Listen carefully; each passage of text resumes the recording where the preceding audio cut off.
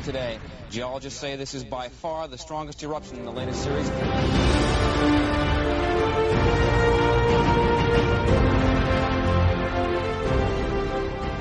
Welcome to the Outer Limits of Inner Truth Radio Show. OuterLimitsRadio.com. I'm your host, Ryan. Today we are going to be doing an introspective interview with and forensic soul analysis on Miss Pamela Page. Miss Page is an individual who is thriving in 5 different careers. Photography, acting, real estate.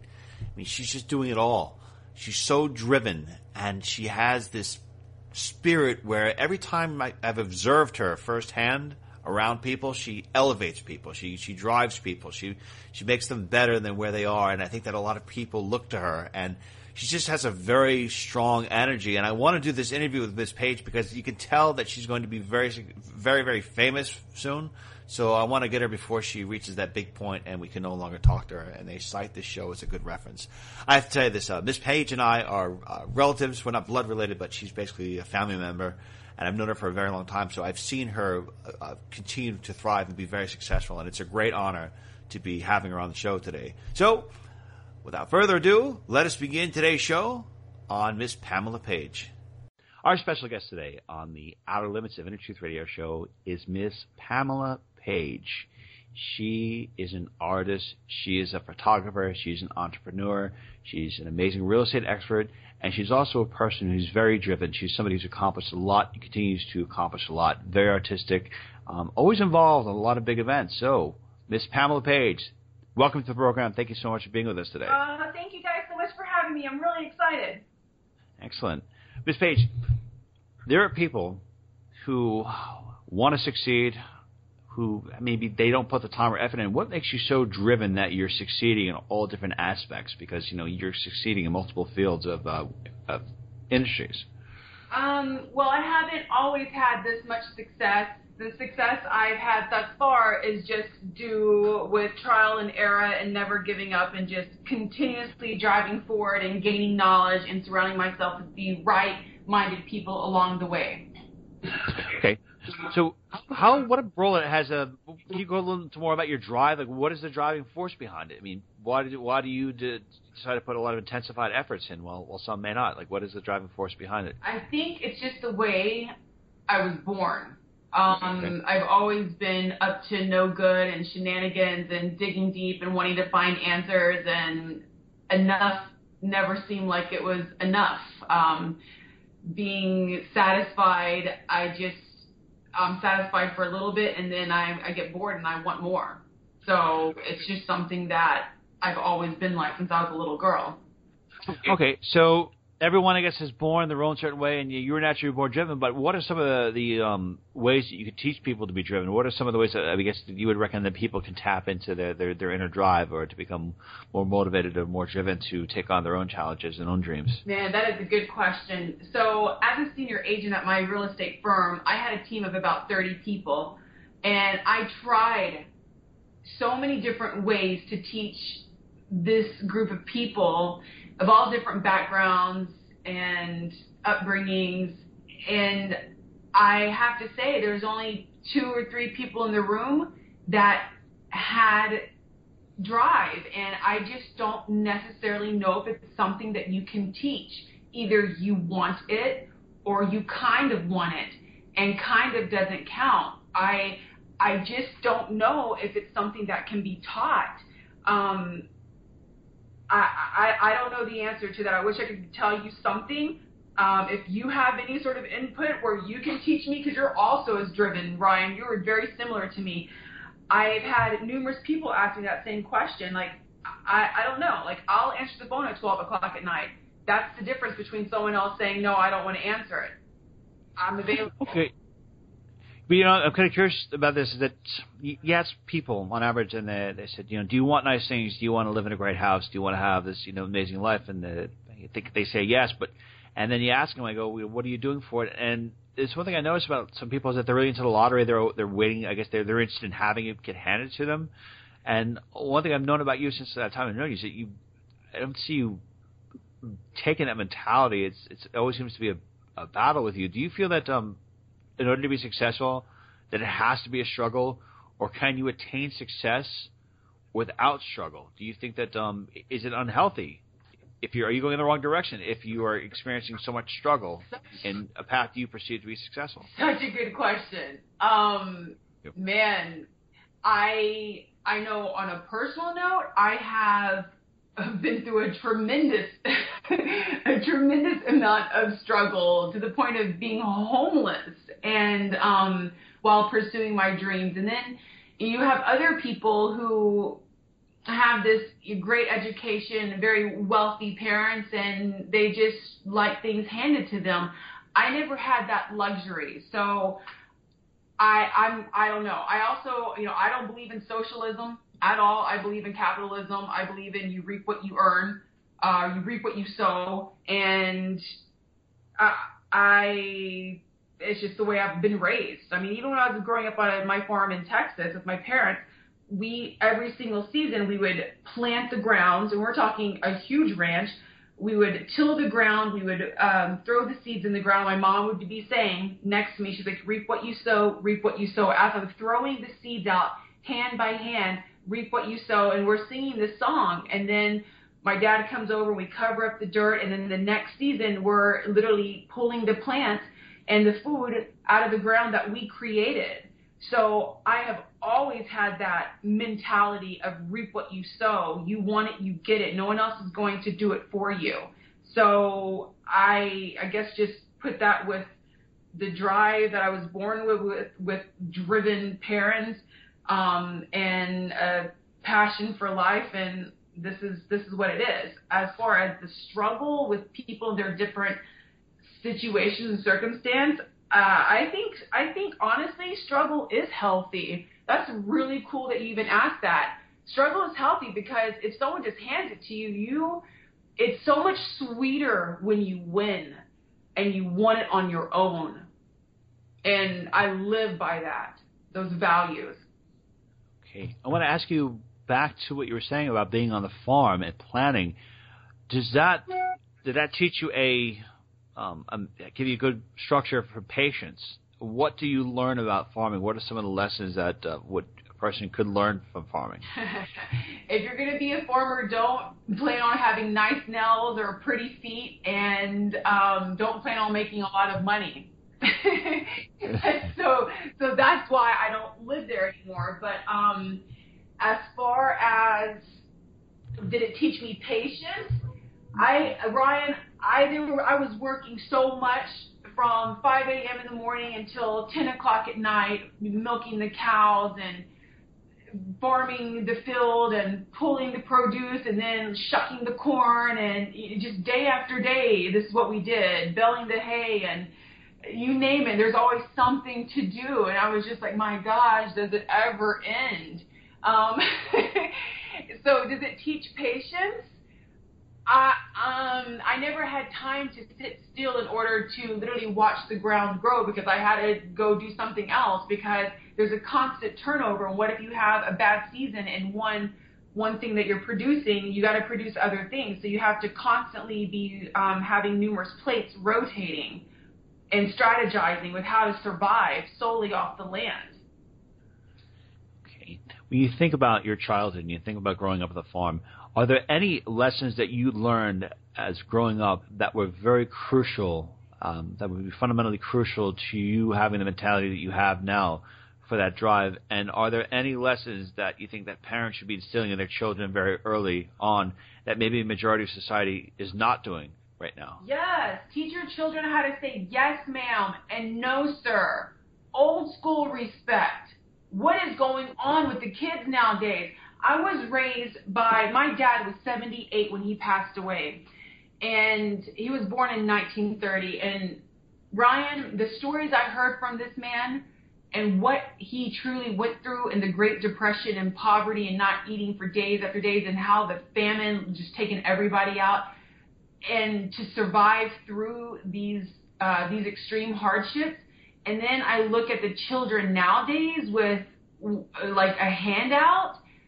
I don't know what the hell has happened in this world, in America, where we are all about the American dream and getting your 40 acres and a mule and working it, I just feel like there's a huge disconnect, that we're so disconnected from agriculture to, you know, the metropolitan area and big cities. Look at the children. The children don't even know, like when you literally give elementary kids a group of vegetables to choose from, they can't even point out what a cabbage is to a lettuce. They don't even have these basic fundamentals of what feeds their life. So as far as what parents can instill in their children, teach them the basic necessities. Okay, so teach them the stuff where food comes from, manners, basic things. Mannerisms, man. Like, oof, just a simple yes, ma'am, no, sir. I would get backhanded if I disrespected my parents real quick. I wouldn't eat the food that I helped plant. There was no room for that. And I don't know. There's something going on with the children nowadays, and I'm very, very disappointed. You know, it's not the first time I've heard that. A couple people I've worked with say that they really don't want anything to do with millennials. Do you think it's a generational, we call it a generational waste? Or one way, do you think there's any hope for millennials from your perspective? Is there anything that they could actually be doing to turn their lives around? Or is there anything that they could be doing to turn their lives around? Oh, my God. Wow. I know that a lot of the millennials have voiced the same thing that I was just talking about. They're like, you know, I have this high school education. I don't even know how to sew a button on my shirt or how to do this and that, because they're so involved in social media and their nose to an iPad. They almost are losing the disconnect from their friends sitting across from them. It's just a whole new wave/rage of technology that we're losing a lot of the human interactivity and connection with Mother Earth. Okay. And what can they do to turn it around? It starts with our schools and our laws and discipline. There are people who might be strong academic. There are people who can ace a test. They know they can recite facts, and they have book smarts. And then there are people who have street smarts. And I wanted to ask, from your perspective, what do you think has a stronger value in this world, book smarts or street smarts? And do you need to have a balance of both, or can you be very successful utilizing either one or the other? Absolutely. All the above. You can be very successful if you are really good at one thing, but you need to know how to delegate to the right person to fill that hole. Or, in like my case, I'm very good at both things. So I like to have that knowledge about running my own business, from being street smart and book smart. But yeah, you can definitely have it all. You just got to be smart enough to know how to delegate and do it with precision and choosing that person correctly. One thing I've observed about you over a number of years is you seem to have a very warm way of persuading people to get excited about projects that you're working on. I mean, you've worked on, I don't know how many projects and how many events and how many movies, and you've been the person, as it was orchestrating crews of hundreds, and you've gotten people so involved and so pumped up. And the question I have is, how does a person sell others and get others excited about their vision?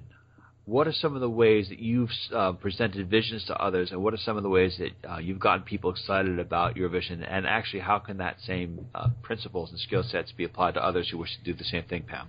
Good question. Thank you for asking. You. Oh, yay. What a fun question to answer. Okay, where do I start? I'm honest. I'm honest, and I do everything with such vigor, and the projects that I create are so unique. And I mean, my logo that I use for my photography is Pamela Page Something Different. I always go for something different that's so outside the box, where people are just taken by surprise by what it is, because it's so unique. And just really having thorough plans, from storyboards to whatever I need to do with materials to present so I can paint in a picture for people. And then I just align myself with the appropriate parties to make that happen. Because so you're saying you do things, even if you're doing a business-related project, you do a visual storyboard of it, even if it's Oh, yeah. I visualize it in my head first, and I strategize. I'm like, does this make sense? Is this worth my time? How am I making money? And can I impact the world doing this? Pam, when you present an idea to a group of individuals and you want to get them excited about it, what are some of the main principles behind every idea that you do? You said that there's 3 rules or 3 key ingredients, or maybe more key ingredients, before you decide you wish to go forward with an idea. Absolutely. I always visualize the product and strategize if it's going to be able to impact the world. Will I make money? Is it going to be worth my time? And will other people be affected by what I've created? When you say affected by it, what do you mean affected? I like people to be affected by what they see. I don't want them just to look at something I've created and be like, oh, well, and not remember it. When people see what I do, they remember it because it is almost either a slap in the face visually, or it's a tickle on the ribs, with some slapstick comedy. It really just depends on the current mood I'm in when I create. But it's always something that people will remember. My logo that I go by in photography is Pamela Page Something Different, because I yearn to always make something different. Outside the box thinking is where I am my happiest. Who are some of the people that you've admired that have impacted you as far as giving you strong mentality for success? And also, what are some of the things you'd recommend to other people in order for them to become successful? Are there any books that they should be reading? Are there any people they should be looking up to? Like, what's your take on that? Well, my biggest person in my life that really saw me as an artist before I even could draw was my mother. My mom was, she was fierce, a fierce woman to deal with, and in a good way. She didn't take anything from anybody. And as far as like the icons, one of my favorite people is Mae West. I just loved her so much. I actually played her in a couple of school plays, and I did a monologue with her, and I love everything about Mae West. From her quotes to, she was just ahead of her time. She didn't care. Man, I wish she was here. Sometimes I like to think I'm the reincarnated Mae West. You just maybe. Maybe. She died in 1980. I was born in 1980. Yes, and also let's just remind everyone that when Pam was born, Mount St. Helens was erupting while this was happening. Yep, that is correct. Yes. You the world knew that you were being born. I am telling you. Very interesting. As far as the you do business and you also do artistic creativity, and what I want to know is that does your brain change when you're doing both? I mean, can a person, are you into your left brain or right brain? And also, can a person be successful in both? Yeah, of course a person can be successful in both if they have the brain folds necessary. As far as being able to turn on my creative side to the numbers side, it's definitely, it's difficult because when I'm really thinking outside the box, I need to be in that realm for weeks to months. And which is why I'm so very thankful for real estate, because during the busy season, I can be all about numbers and strategizing. And even though, yes, I can creatively strategize and go and photograph pictures of these, beautiful listings, it's still very much straightforward. There is not a whole lot of outside the box thinking you can do, even though I love my career. I love the people. It's so much fun.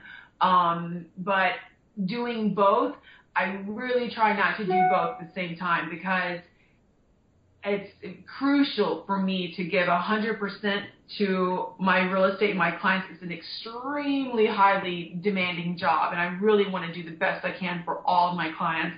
And then within my art, I don't want to deprive the world of what I can truly produce, and sometimes that takes me and going into very, very dark places, and I don't need to be in dark places when I'm with my clients because they're expecting a happy person. But a lot of artists get, we like the Hemingways, and we just have to get dark sometimes to create some of the best things.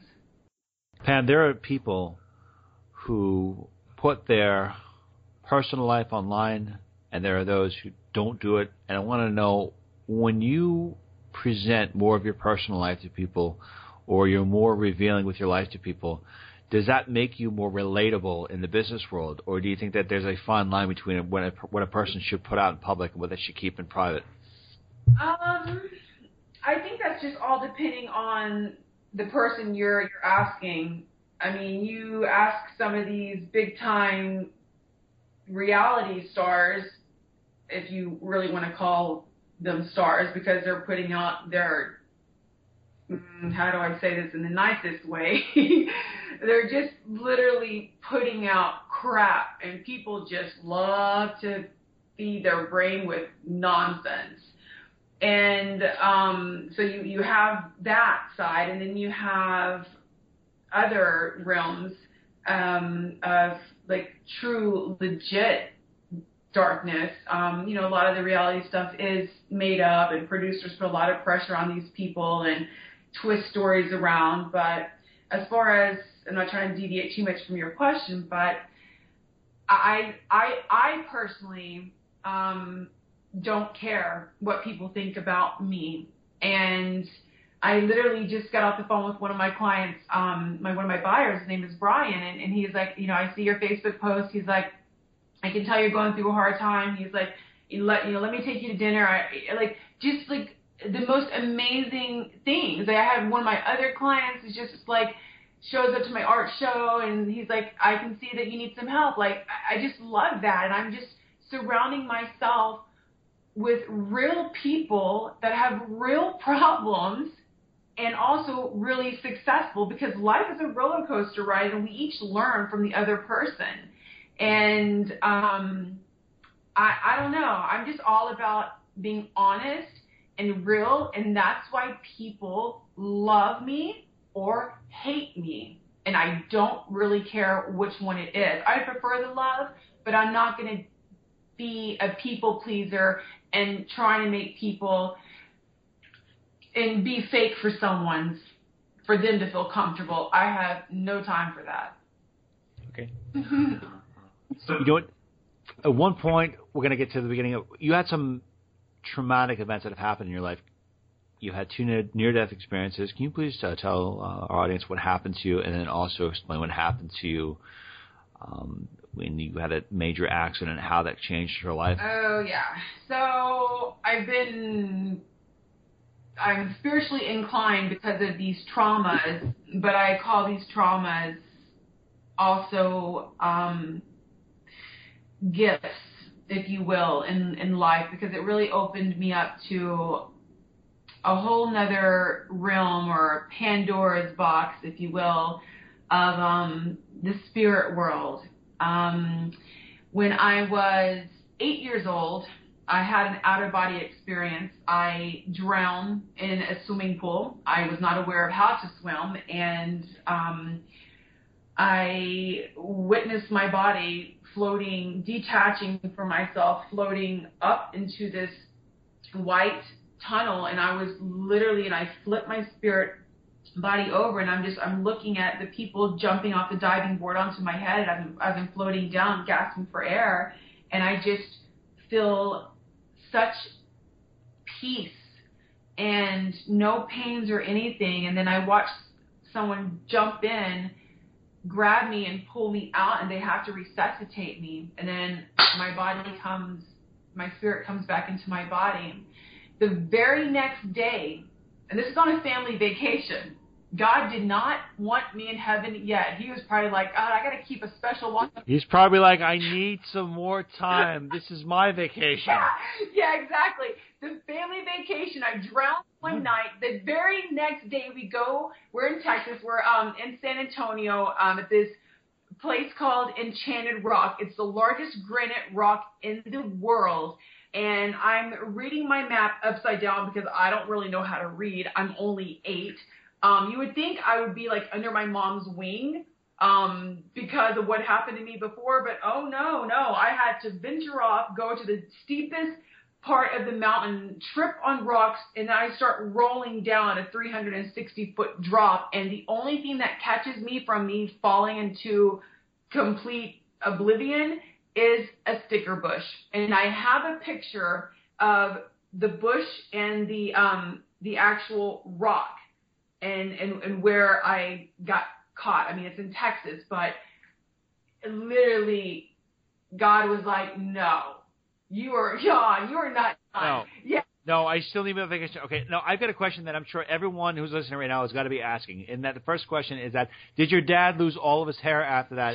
And did everyone around you start drinking heavily after this?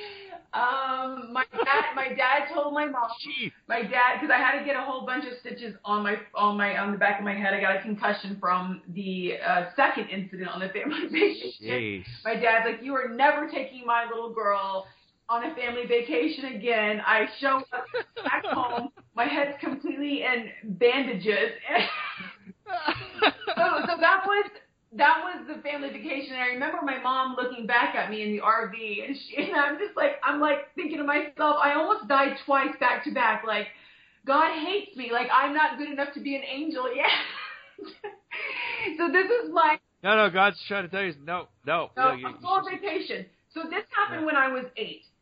Fast forward, but not too fast. I'm 10 years old, summer vacation, 2 weeks out of, was I in 4th grade, going into 5th grade. And my mom, myself, and my sister, we are driving in our truck doing about 20 miles an hour, and we just left the supermarket, and we look right, we look left.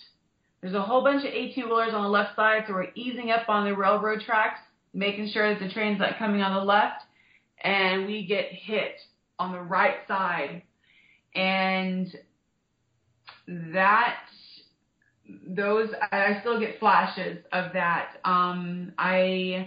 My sister ended up getting decapitated, and I hit my head so hard where I still wear a 10.5-inch scar across my forehead. I hit so hard on the actual dashboard, I fly out the back of the truck window. I still have scars on my back.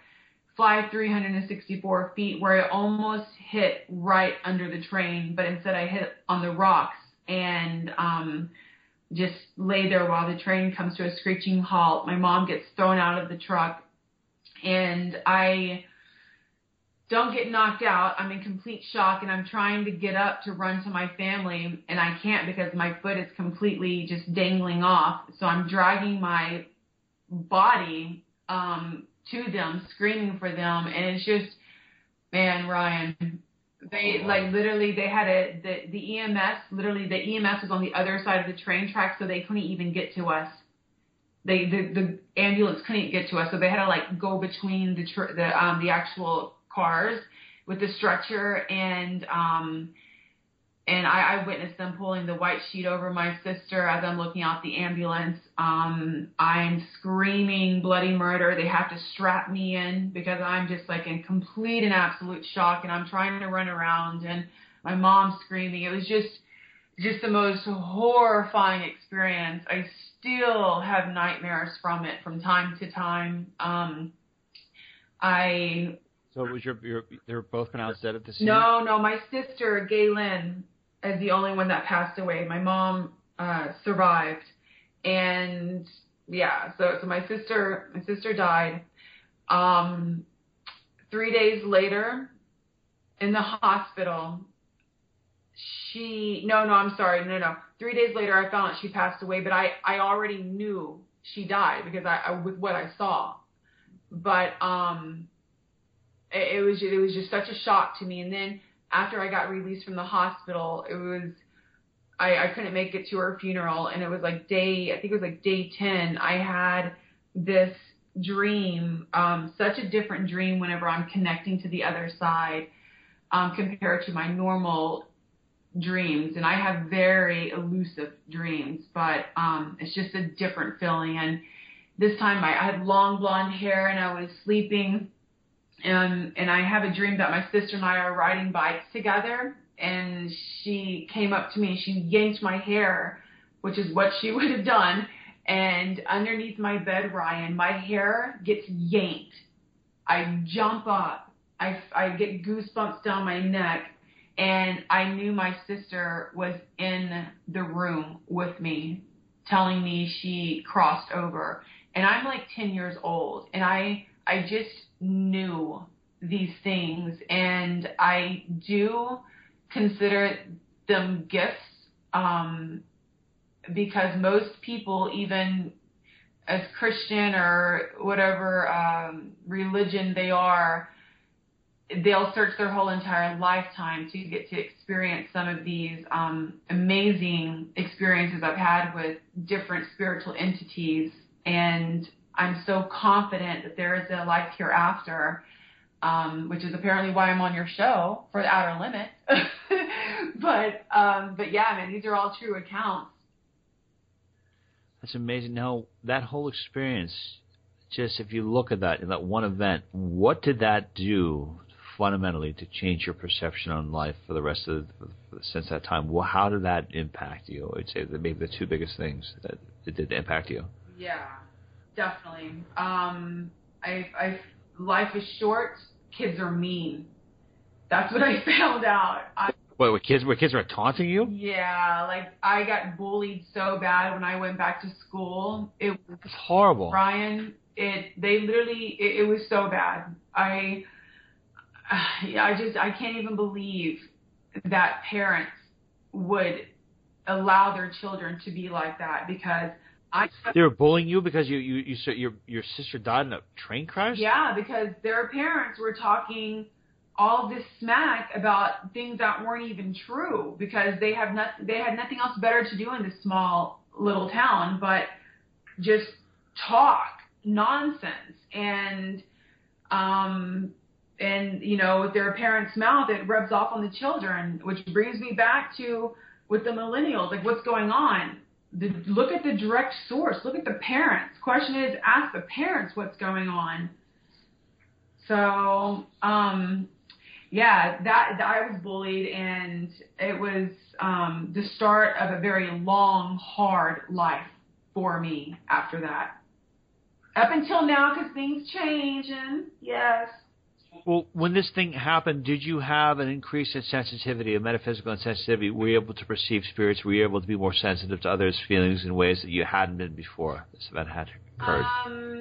I was always hypersensitive when it came to animals. I'm very, very hypersensitive in their feelings. Remember, I was raised on a ranch, so me interacting with other kids was just only in school. And, but, you know, for 8 years, I wasn't really around a lot of people or socialized because I was on a ranch. My friends were my animals, and we had a great time together. So, but being sensitive to animals and being able to read animals and their disposition. My mom was a dog groomer as well, and she was very great, just amazing with animals, like the dog whisperer. And she always told me, she's like, I could always read animals. She goes, but I can never read people. And she goes, that's why I choose to be around animals, because I'll know if they're going to bite me a person. I'll never know if they'll stab me in the back.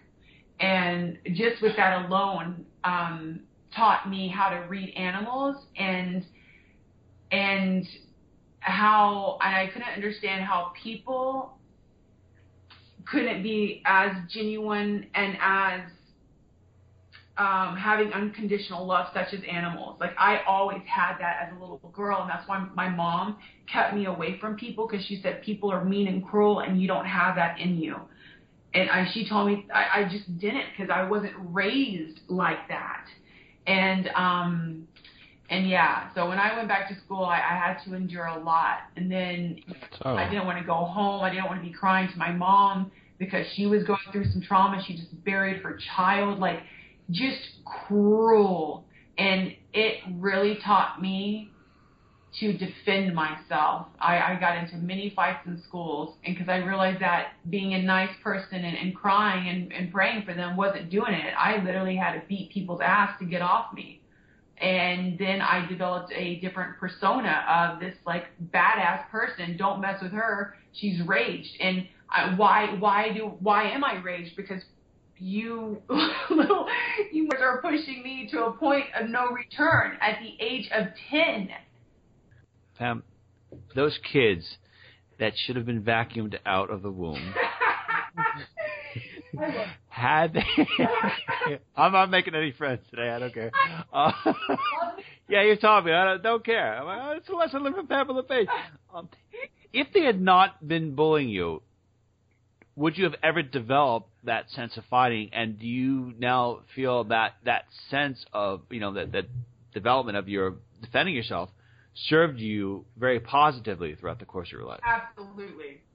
Okay. Without a shadow of a doubt. I am so thankful for them. And many of them I'm still friends with on, through social media platforms. And I look at their life and I look at mine and I just said, thank God for you and what you did to me. Thank you. Did you make peace with them? Have you brought peace to a lot of these people? Made peace with them? Yeah, my peace is in my success. But I mean, have you individually told those people who created that pain for you? Have you forgiven them, and have they sought your forgiveness for what they did? It's never really discussed. I also, when we're growing, we all go through different periods in life. Your brain's not quite as developed. We are the product of our environment. Who knows? They probably were going through hell at their house. So I don't know. I mean, of course I forgive them, and I'm honestly thankful for the pain that they caused me now, because I probably wouldn't be this strong, independent woman as I am now. And speaking of strong, independent women, you mentioned Mae West before, but are there other people in the modern era that which we live in that you would define as strong female archetypes, the ones that people in our generation could look up to and see? Of course. I mean, of course we have the staple, Angelina Jolie. What that woman has done, will do until the end of her time, and the story that is going to be told after she passes. Wow. What is it about her that you admire so much? Just her love for all people. And her actions, not just her words, how progressive she is, how she adopted a child before she even had a man, and she just is such a strong alpha woman, and she has a heart of gold and so much talent. I just adore her, and she really is a woman that I look up to and just go, wow. So she's somebody. Yeah, it's pretty amazing. And I always thought that you were going to connect with Cameron Diaz too. She looks like somebody that you guys are like. Oh yeah, how could I forget about my girl Cameron? Definitely, I finally got to meet her. Everyone thought that we were twin sisters.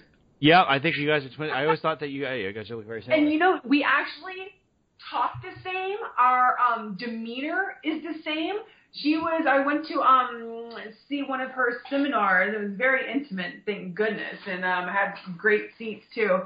And she was talking about her the body book that she just released, and just her demeanor on stage. I mean, she literally was up on stage flipping people off. She's just funny. She reminds you. I saw a lot of similarities here. We have to see if you guys are connected on some kind of soul level. We only have time for two more questions. And one of the questions I want to ask you is if there is a person who has experienced a traumatic event or has experienced hardship, what do you recommend for them to heal and to recover and to kind of push their life on a path of progression of happiness and healing?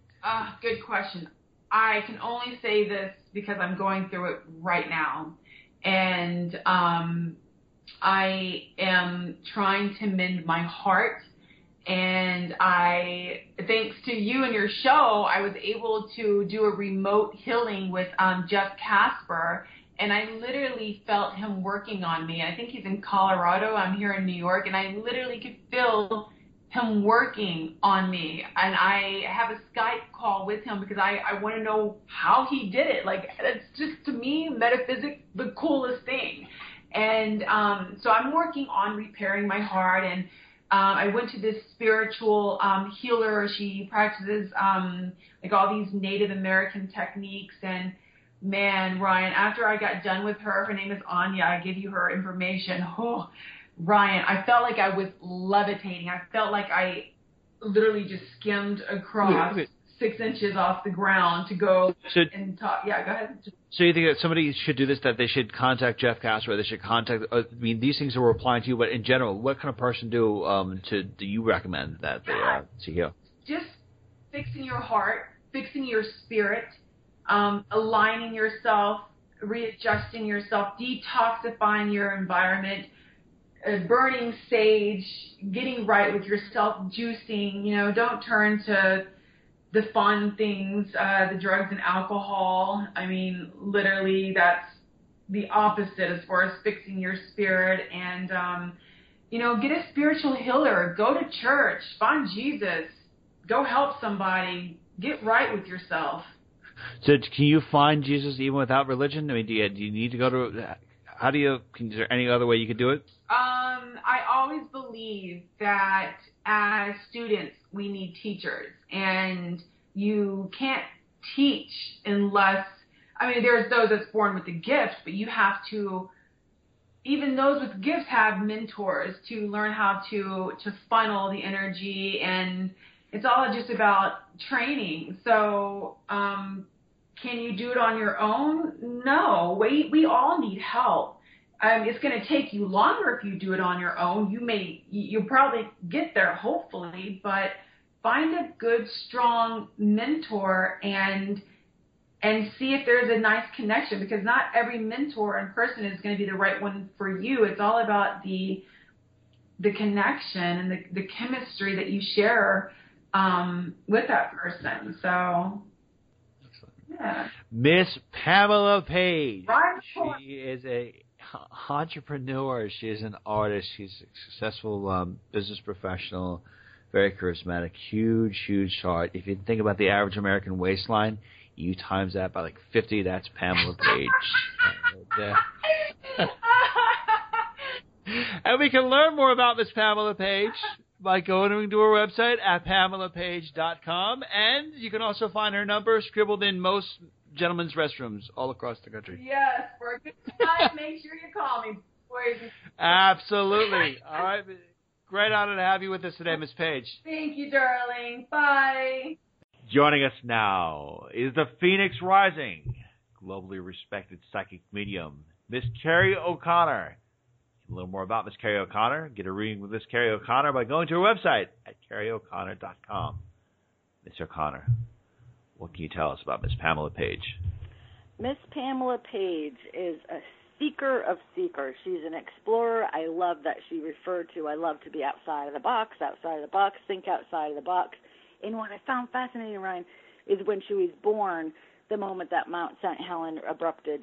That is really significant to me, because she comes in with that fire volcano kind of energy that she doesn't hear the word no. She talks about her mother being fierce. She has that same fierceness that I speak of a lot. Where she gets people activated is that she has that direct line to her heart. In that heart energy, she's passionate about it. She's fired. It feels warm, and it literally ignites other people. So she's not only a seeker where she's, I know she spent lifetimes as an explorer. I saw Lewis and Clark, like that kind of thing over in Europe. So she's done this many, many, many times. And she's not afraid of foreign languages, foreign places. And if anything, she's really developed a taste for going into the dark and foreign places where a lot of people wouldn't go into. And I love the way she described the left and right brain, where she literally has to be in that right brain for months at a time. So she really gets into exploring, again, the dark places that the right brain, the unconscious, subconscious patterns, and she, talks about other artists that, like Hemingway, that had a difficult time relating to it and ended up committing suicide. She's balanced with the left brain where she could flip to the numbers, do her real estate, do the other number things. And she says she flips it where it's difficult. When I look in the middle of her brain, she's got a pathway from her third eye to her occipital bone. It looks like a gold path. That shows me how she does go between the left and the right. And again, she could experience it difficult, and I could understand being months in that downloading mode of that creative energy and then go to something very linear. I also have to adjust my energy, and at times it's almost like your eyes have to adjust, like if you've been in a movie theater and you go out during the daytime and your eyes kind of do that thing. That's what it could feel like at first, but she's an amazing woman. A lot of respect for her. Excellent. And do you see anything about picking up anything about her past lives? I thought it was interesting that she wondered if she was a reincarnation of Mae West. I'm not seeing her as a literal reincarnation of a Mae West, but she definitely had time in the theater before that wasn't too far back. It was right during the change of the century, where she was an outside-the-box thinker. I'm also seeing her taking roles where she was a female and she dressed up as male and even got male roles where she tricked the people. It's almost like the opposite of that Tootsie role, that Tootsie movie. Yep. That guy that he was dressed up as a female. I think it was Dustin Hoffman. Yeah, there you go. So she's done that, and that's in her energetic history. And again, it was toward the beginning of the 1900s, and then she was got found out about it, and a lot of people like energetically, symbolically stoned her because they felt betrayed. But she set a seed, and in this theater, that is still having the effects to this day of people backing themselves up when they have a role and they have to go outside the box. That backing up is so important because that's the difference between achieving something and not achieving it. And Ms. O'Connor, do you sense that her mother, father, and sister who in the spirit world are currently with her, are they doing anything to help her, to inspire her, to even look out for her in this waking reality? Absolutely. They look like a triangle behind her, so the dad is on the right side, the mom's on the left side, and the sister stands directly behind her, and they do this U-shape where they have all different forms of a light. The father shows me a lighthouse, so he helps her see the future. The mom gives her that, again, fierce energy. And where their sister lines are, it's right in her blind spot, but it gives her this soul support where whenever she feels, again, especially emotional or lost, she helps align what I call the inner compass, and that aligns us to our inner self, our own guides, our own higher self, the celestial world, and they really help with that. And last question I have for you, Ms. O'Connor, is there any particular issue that Ms. Page should be working on for this life incarnation? Is there anything that she's specifically here to work on, to work through, or is there anything that is hindering her capability of reaching a level of peak growth? There's a part of Pamela's energy, I call it, she's an outside-in person. So her journey here, Ryan, is to activate and touch a lot of people. When people have her energy pattern, a lot of times when it comes to personal relationships, that could be the challenge, right? And it's like being able to bridge success and really personal relationships that she has when she ignites other people. She's come a long way with it, and she's coming further this actually next couple of years for her, especially February of this 2017. She's making a major turning point in that part of her life where it's like releasing past heartache and pain and suffering and sacrifice, even past life residual hangovers. That's really going to illuminate her to her next phase. I wouldn't be surprised if she gets I see this project getting dropped in her lap that's out of the blue that is very different at the end of November, and that's going to bring her to a new height of awareness and artistic creativity, and again, being able to show people visually how to think outside of the box. Beautiful. Excellent. Ms. Carrie O'Connor. It was a really great analysis of Ms. Pamela Page. I want to thank you so much. To learn more about Ms. Carrie O'Connor and to get a reading with Ms. Carrie O'Connor, please go to her website at carrieoconnor.com. Thank you so much, Ms. O'Connor. Thank you, Ryan. It's always my pleasure. Joining us now is the Astro Phenom, our astrologer, Ms. Constance Stellis. You can learn more about Ms. Constance Stellis and get your chart done with Ms. Constance Stellis by going to her website at constancestellis.com. Ms. Stellis, what can you tell us about your chart reading analysis on Ms. Pamela Page? Well, lucky for us and lucky for me, I have not only her birthday year, but also the time, which is not always the case unless somebody knows it. and she knew it. So we have an accurate chart, and Pamela is a Taurus, but the more, let's say, telling part of her chart, I mean, she's still a Taurus, is the Gemini influence. Moon in Gemini and also Gemini rising.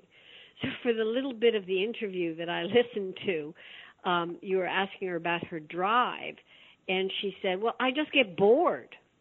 And that is the hallmark of the ever restless but eternally interested in things Gemini.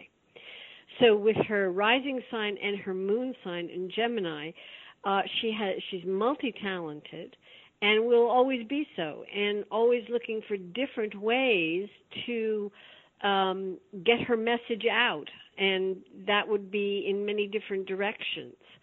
And the Taurus, so she also deals in real estate, correct? Correct, yes. Yeah.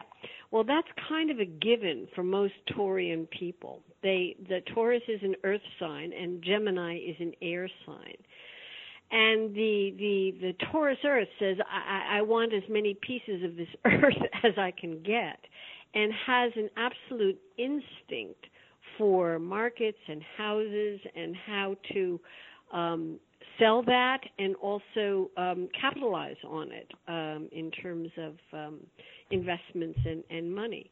So she knows very well from her chart that, you know, money's important, but just making money is not so interesting, and it has to be an expression of her artistic abilities, which she has a lot of. Hey, do you see anything in her chart, life chart, that would indicate she's going to have 3 or 4 major life changes or shifts in perspective, or do you see it as something where it is an ongoing progressive path along a line without so much of a deviation as far as dramatic perceptions? Shifts. You mean kind of shocks to the system? Correct. Yep. Creative roundabout turn of events, yes, definitely. It's a hard question to answer. She has a lot of planets, 3, in the 12th house. And the 12th house is the hidden part of the chart. And usually there is a past life influence that is very important, or many past life influences. And so I would say that if something bubbles up from her unconscious or her past life consciousness, she could do an abrupt about face and, you know, sell the houses, get out, do something very, very different and more, we'll say, spiritually connected. I mean, that's not to say what she's doing now isn't unconnected, but more reclusive. She's not a very reclusive person, but she just might become for a while. If you're alluding to something health-wise, she has a lot of sensitivities to atmosphere, and if there ever is, I mean, Taurus is a pretty strong sign, and she's got a highly tuned nervous system, so I don't see quote-unquote disease or difficulty in that department. But if she has any kind of imbalance in her system, it's going to take a while to figure it out because of the Neptune presence in her house of health. So it would be very good for her to detoxify, you know, kind of stay on the straight and narrow as far as good food, low drugs, no drugs, and drinking go. So I guess I don't really understand what you mean by shocks. Oh, shocks. I was just wondering if there was a point in time where, if you look at her chart, she's somebody who's going to experience, she's going to have a perception about life and reality that was going to be continually shifting. Sometimes a person opens their perception or they close their perception based on events that are happening in their lives, based on their trajectory. I was trying to inquire to see if she was going to have major, like 3 or 4 or 5 different major shifts that fundamentally shake her foundation of how she perceives reality. I don't know about that. Okay. I really don't.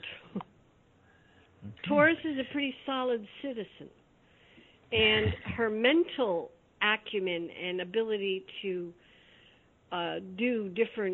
try on different ideas is very strong, but she comes back to her original focus.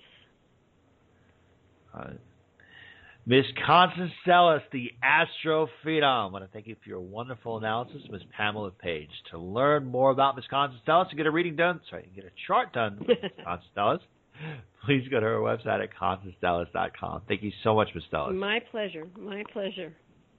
Joining us now is the clairvoyant cowgirl, internationally respected psychic medium and empath, Miss Lisa Kaza. You can learn more about Miss Lisa Kaza and get a soul analysis with Miss Lisa Kaza by going to her website at lisakaza.com.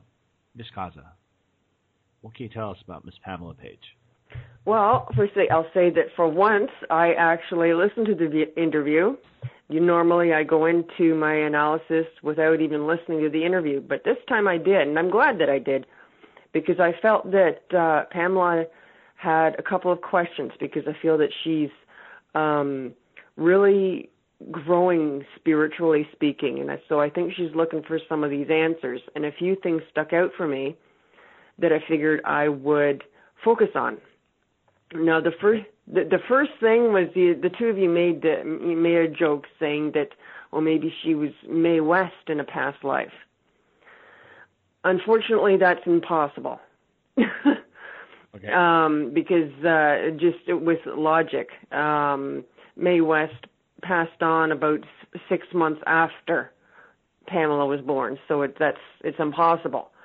However, I do find this very interesting that she actually does have a connection to Mae West, and that's why she has such a love for her. Okay. What kind of connection do you see or sense? Well, I hear the word, words, I'll say. Firstly, I'm seeing this as a fashion model. Late 1800s or mid to late 1800s. But, of course, fashion model in those times, of course, would be like black and white photography kind of thing. Definitely not what you'd see in the modern-day world. And I think it's a name, Tilly.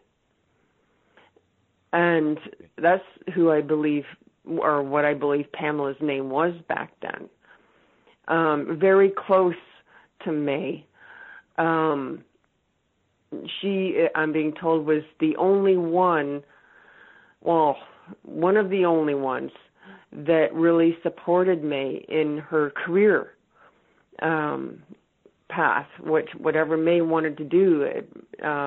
Pamela, in that lifetime, was her full 110% supporter. She loved everything that Mae did.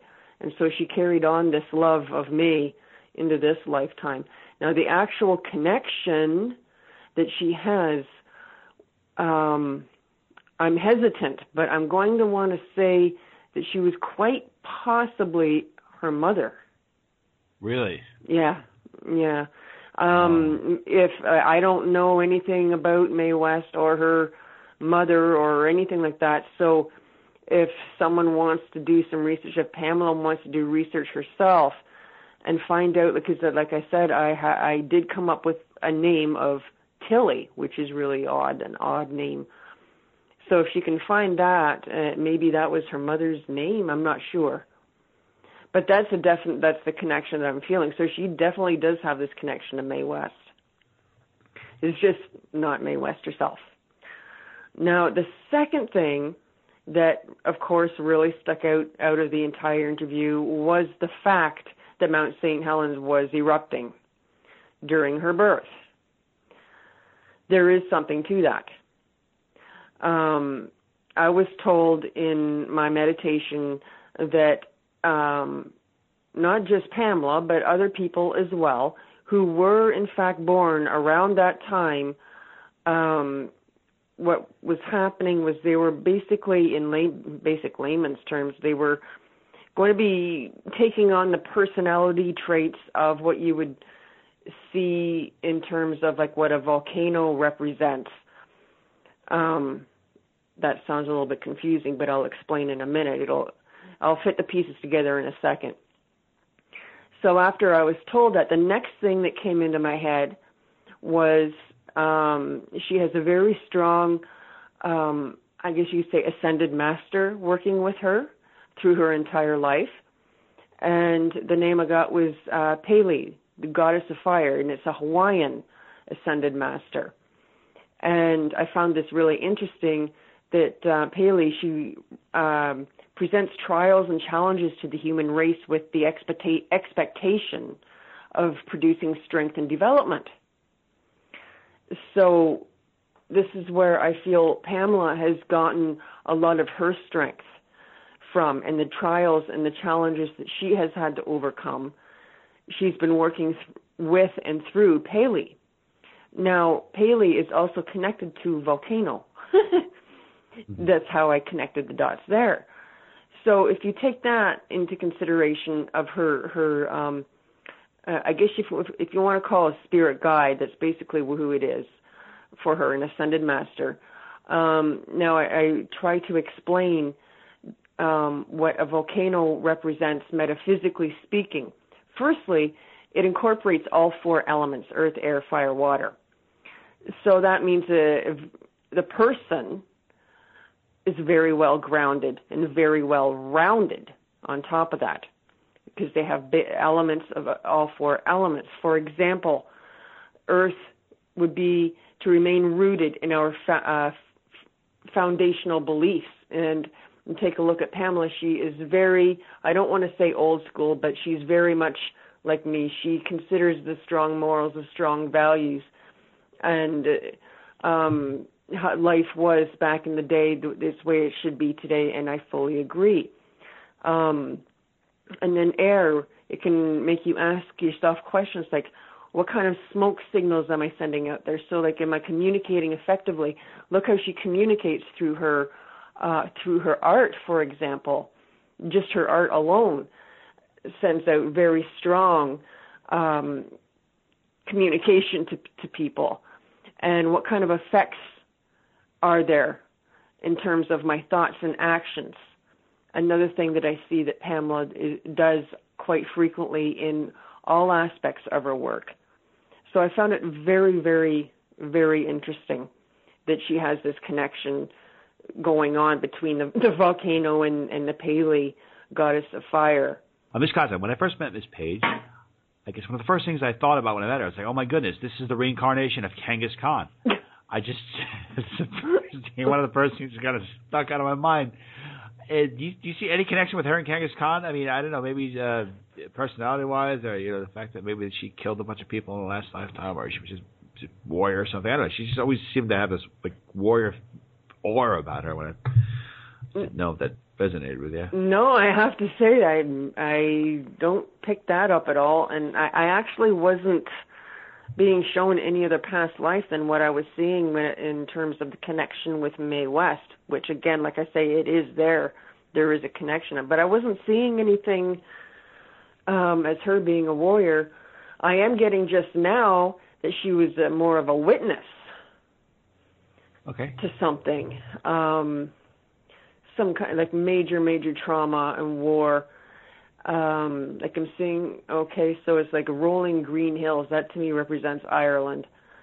And it's going back, I'd have to say 1400s, and I see her with another little girl. I think that they're sisters, and they're running through these fields, these green fields for as far as the eye can see. And it's like her parents, I believe what happened in this lifetime was that her parents were killed. I do not know how. I'm not seeing that part. However, I am picking up the very distinct attitude of, well, damn you, I'm never going to let this happen again in my life, ever again, and I'm going to fight kind of thing. I don't want anyone or anything taken from me ever again. So I guess I believe that could very well be at least one of the catalysts behind her, the driving force behind her, so to speak, in this lifetime. The final question I have for you, Ms. Kaza, is this. Ms. Page's mother, father, and sister are all in spirit at the present moment. Is there any collective message or messages they're trying to relay to Miss Page at the present moment? I'm getting a very loud and resounding let go. And let go? Yeah, and I believe what that is referring to could very well be the heartache and the trauma that she has endured in her life, especially in terms of their loss or their passing. I feel that she is carrying a heavy burden in terms of that. And I think that, like, she had mentioned that she has been working with Chris Krepsick, or was it Jeff Casper? Casper, yeah. He's going to be helping her a lot with this letting go aspect. But I believe that through that work with him, she's going to get the very same message from her sister and parents, the same message of let go. It's okay to let go. And that they're actually there with her. They're giving her the strength. I think actually it was her sister that could very well have encouraged her in a way in order to seek the assistance of Jeff Casper. So I think that it was her sister that led her to that. But another thing that I'll say, and we're talking about, healing, like she's needing to heal, and she is wanting to grow spiritually. So the message that I'm also getting is because she is, in fact, connected very strongly to the earth, I highly recommend that if she wants to utilize some gemstones and crystals to help her, they will do extremely well for her. She's going to find them very powerful, not just with her own healing and growth, but also in terms of success in business, in whatever path she wants to go. She can make those crystals work like a finely tuned piano if she desires. And the next thing I'm being told, excuse me, is, and this is something I think that she needs perhaps encouragement with. I don't know if this is in her mind right now, but it may be in the near future. But within 5 to 7 years, I'm seeing a book being written, at least one. Like, I'm being told that there's about at least 5, 6 books inside Pamela. And I feel that within about 5 to 7 years, I'm seeing one of these books coming out. And it's going to be a huge success. Huge. Awesome. But I think she needs to hear that so that she can kind of, get to work on it. Yeah, get up off her butt. I think I don't know what it is, what's holding her back, I don't think it's a fear of failure. That's not in her. I'm not sure what this is that's holding her back, but she does need that little bit of a encouragement, a little bit of a nudge to get going, because it's very much needed, actually. She's got a lot of wisdom in her, a lot of life lessons, a lot of experiences that should be passed along, that she knows it, but she does need the encouragement to get the word out there. And when she does, she's going to be extremely successful, and I see her traveling a lot as well, promoting the books, doing a lot of speaking as a result. Miss Lisa Kaza, the clairvoyant cowgirl, an internationally respected psychic medium and empath. Thank you for your fantastic analysis of Miss Page. You can learn more about Miss Lisa Kaza and get a reading with Miss Lisa Kaza by going to our website at lisakaza.com. Miss Kaza, always an honor. Thank you so much for being with us. Oh, thank you, Ryan. Okay, everyone, that concludes today's edition of the Outer Limits of Inner Truth Radio Show. Special thanks to our incredible guest and my sister from another mother, Miss Pamela Page. Special thanks, as always, to our virtues, Miss Carrie O'Connor, Miss Laura Lynn, Miss Lisa Kaza, and Miss Constance Stellas. To learn more about the Outer Limits of Inner Truth Radio Show, please go to our website at outerlimitsradio.com. Till the next time we meet, my friends, wishing upon you an abundance of peace, love, and beers. Take good care. Thank you so much for listening.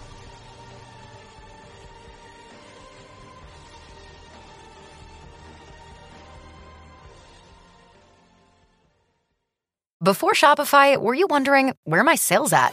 Now you're selling with Shopify, the global commerce platform supercharging your selling. You have no problem selling online, in person, on social media, and beyond. Gary, easy on the cha-ching. Oh, sorry, but my Shopify sales are through the roof. Start selling with Shopify today and discover how millions of businesses around the world use Shopify to ignite their selling. Sign up for a $1 per month trial period at shopify.com/listen. Shopify.com/listen.